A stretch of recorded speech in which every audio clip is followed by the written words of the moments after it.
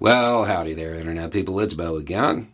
So today we are going to talk about some developments in the U.S. assistance to Ukraine and how the United States is going to attempt to be a better steward of the aid that is being provided, and how the U.S. will attempt to alleviate and address some of the Russian government's very, very real concerns about that aid.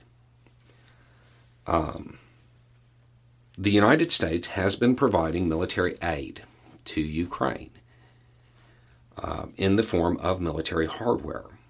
The Russian government and some of their allies in the U.S. Congress have expressed the very real concern that some of those weapons might end up in some underground market.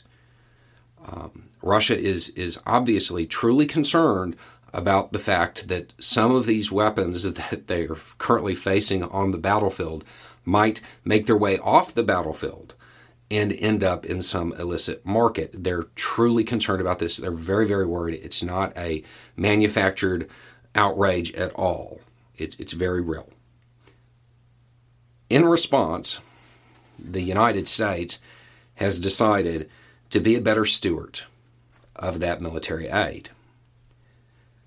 So there will be weapons inspectors there to keep records, U.S. personnel there in Ukraine, not near the fighting, and they will be there to make sure that Ukrainian forces are using those weapons properly. Since they're going to be counting and keeping records, they should probably also know how to use them, so they could observe Ukrainian training. So, the Ukrainians can't say that they trained with them and then just put them on a truck or something. They should probably know how to use it and how training is conducted. They should know that too. But they won't be doing training.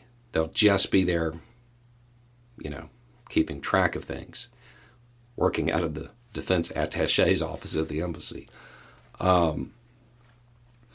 So that is what the plan is, to eliminate, or at least help alleviate, this very real Russian concern.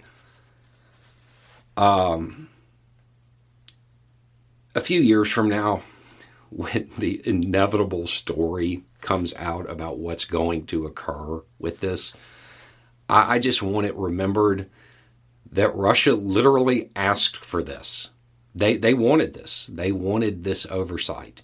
They wanted that in place. They wanted Americans who would be the sort who would be willing to travel to Ukraine to keep track of them and provide better, record keeping, so this stuff didn't end up on the black market. I think the best way to make sure it doesn't end up on the black market is to make sure that it's used properly.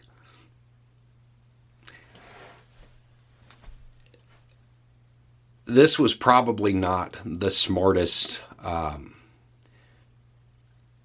outrage to manufacture by the Russian government. This probably wasn't what they... I imagine they saw this going differently. Anyway, it's just a thought. Y'all have a good day.